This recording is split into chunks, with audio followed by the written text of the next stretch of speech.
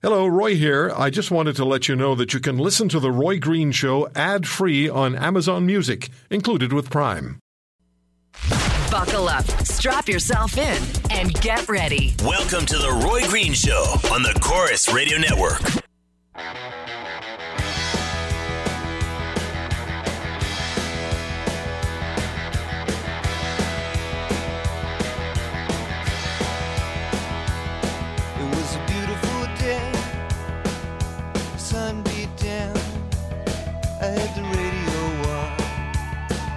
Driving,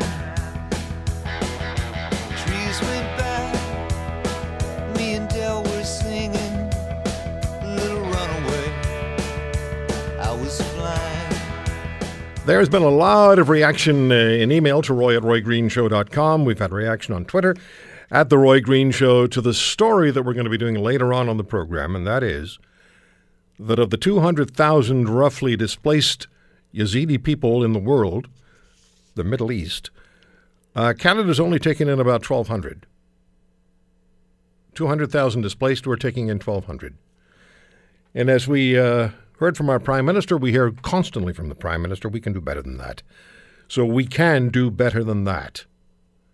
And we're going to be talking to a human rights activist from the Yazidi community in this country. She's also aligned with the international Yazidi community. And it was Canada's Parliament in 2016 that unanimously declared that the Yazidis were victims of genocide at the hands of ISIS. So we can do far better.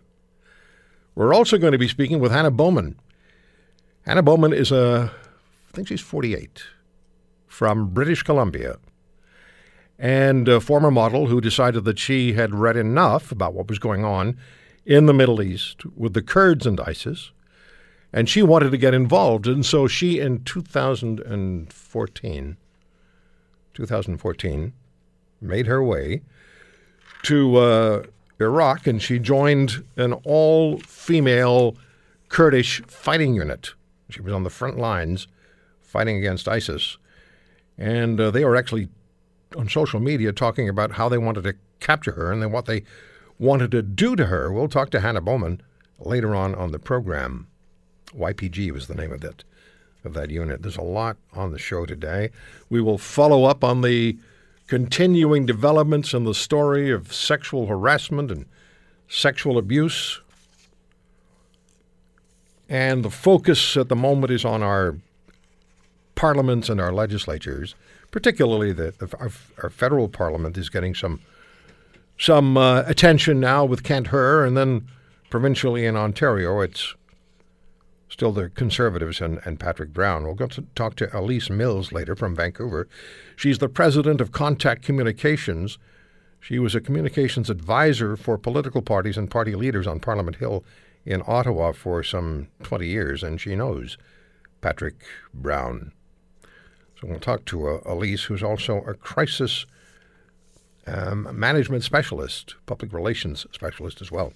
So that's coming up, and I want to start, though, on the show today with a story that, although it's not the first time I've heard it, each time you hear this, you wonder how it goes on, why it's allowed to go on, what is wrong.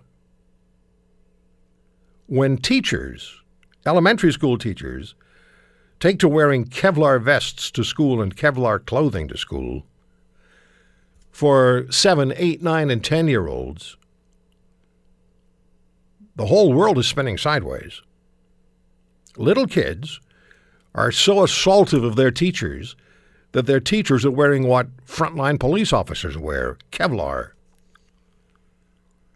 Teachers are being hit.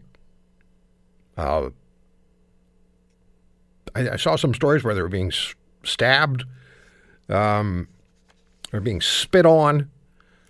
And so now in Waterloo County in Ontario, the teachers are wearing Kevlar. That's happened in other places in Ontario and Nova Scotia as well, and maybe other parts of this country. There's a story that I just read from the United States. A 15-year-old student brought a handgun to school in rural Kentucky, killing 2 of his classmates, wounding 18. That was a couple of days ago.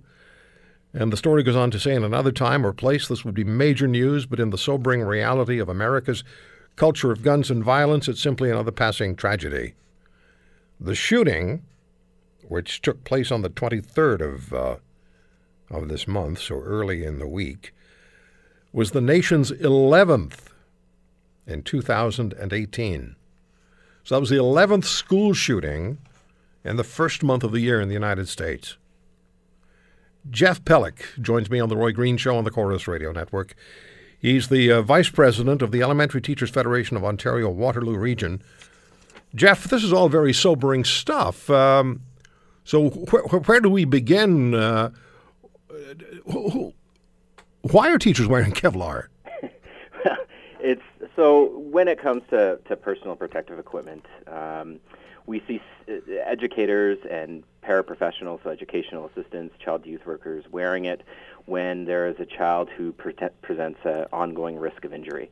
And so particular, we see a lot of things like arm sleeves and shin guards, and also protective jackets to prevent themselves from getting seriously injured. But we're for sure most concerned about the number and the severity of the violent incidents that are occurring. So locally, trustees received a report where 1,300 incidents of aggression occurred last year in our board, which is very concerning. And certainly, we've seen this at a provincial level as well. So 70% of ETFO members provincially have talked about experiencing violence personally or witnessing it personally. So that's what we're most concerned about as a federation. We're talking about Kevlar. We're talking about elementary school students. We're talking about teachers protecting themselves from injury by wearing what frontline police officers in military wear in the schools. 1,300 incidents. What's happening in the classroom? You talked about a couple of incidents or types of incidents where teachers are trying to protect themselves, but are we talking 7, 8, 9, 10-year-olds just physically assaulting their teachers? Absolutely, and surprisingly, the rates for kindergarten teachers and early designated educators in the kindergarten level are the highest, both provincially and locally. And many people are really surprised by that. It's our youngest students who are coming to school, and because of their young age and because of it's their first time in a formal setting, many of them are coming unidentified. So they may have a variety of special needs, they may have fetal alcohol syndrome or what have you, and it's really challenging to get the supports in place at that level quickly. And so we see definitely a rise in incidents in the earliest months of school, September and October. But when the incidents are beginning to be reported to the boards, unfortunately, the frontline supports just aren't there. The educational assistants, social workers, child youth workers, there's just not enough to provide for the needs of these children. And I can tell you our members are frustrated on a variety of levels. They're frustrated about seeing the violence. But first and foremost, they're concerned for their students, both the students who are witnessing the violence, but also the students who are the ones doing the violence. And, they know that when a child is acting in this way, there's something going on. There's something that needs to be addressed, a variety of different strategies that need to be put into place. But when we don't have access to the resources that are most important to be able to do that, nothing is going to happen, and the violence is just going to escalate. Well, isn't there a discipline code? Absolutely, there's a discipline code, but the way that our Safe Schools Act is written is that when there are mitigating circumstances, that goes into play. So students, we're not just sending them out of the school system due to their needs. We're trying to find ways to support them first and foremost. But interestingly enough, over the years, as those codes of conduct have been rewritten to include mitigating circumstances and to try to be inclusive, the access to community resources, both for mental health and for a variety of different needs, have just not been there to keep up with the demand that we're seeing. So sometimes, I taught in a classroom for some of the most severe mental health issues in our board, and we're waiting 1.5 to 2 years to get the appropriate support. Well, are we talking then about a majority of these incidents involving special education or special needs kids? Yes, there's both though. Like I would say, For sure, there is definitely children with mental health needs, but also children with fetal alcohol syndrome that, it's really complex and it's not a simple solution no matter what we do. Okay, I understand that. But what about the numbers of students who don't have these particular needs and these requirements? What about the general population, student population? Are they also involved in aggression toward teachers? Yeah, at times. We don't have that data, unfortunately. So when the board was presented with that 1,300 incidents of aggression last year, our school board trustees began to ask those exact questions. Are these the same students that are, reoffending, for lack of a better word, or is it a larger group? And how many of these students are identified with special needs? We don't have that data yet to be able to best answer that question. So what are you going to do about this? Kevlar is not the answer. No, absolutely. And we believe it's definitely a Band-Aid solution to a larger problem. We see the first and foremost, the government needs to take a look at holding principals and school boards accountable to make sure that they're following the Health and Safety Act, to make sure that they're doing everything that's reasonable to protect the workers in the building. And locally, of those 1,300 incidents, our educational assistants are the most who are receiving the most attacks, and that's frightening. So we want to see that. But we're asking the government, demanding the government take a look at these frontline supports. So we're asking for more educational assistants, more social workers and child youth workers. We're wanting to see that they take a look at the special education funding and the funding formula and do an independent review of that so that funding is based on needs. All right. Well, some people are going to say, well, there's the union asking for money again. Interesting enough, though, we're asking for money for resources that are not part of our federation. Yeah. We're asking for educational assistance, and that's a big part of what we're asking. And locally, at least, we don't represent those members, and our federation and our members definitely recognize that they are the people that work one-on-one with the students. And when you have 2 to 3 educational assistants, but you have 9 or 10 students who require that level of support due to safety, there's just not enough to go around. And that's just dealing with safety. That's not even looking at the educational needs for students with learning disabilities. Jeff, I appreciate the time. I got to run, but thank you so much for your time. Thank you, Roy. It's a huge issue, a very important issue. Little kids, attacking their teachers to the point that they're wearing Kevlar. Yeah, I suspect there are special education kids, special needs kids who are involved, no doubt. But it can't just be those. It can't just be special needs kids.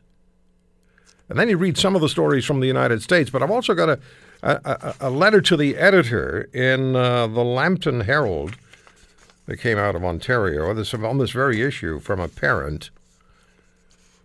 But I want to talk to you about this at 800-263-2428, 800-263-2428. This whole issue about kids attacking teachers isn't exclusive to one area or one school or one board. What is going on? Little kids are forcing adult teachers to wear Kevlar to the classroom. What is going on?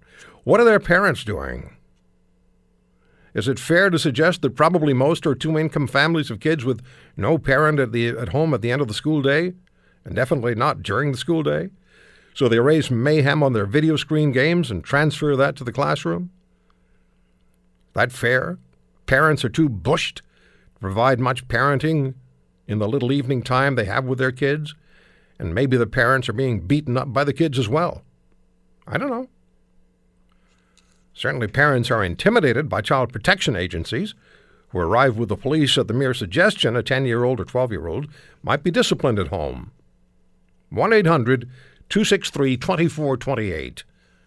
Anywhere in Canada, 800-263-2428. Why are teachers wearing Kevlar to school? Are you a teacher? Give us the classroom perspective. If you're a parent, what's your idea here? And how much of it might have to do with the fact that there's nobody home when the kids get home from school? 800-263-2428. Green Show, Chorus Radio Network.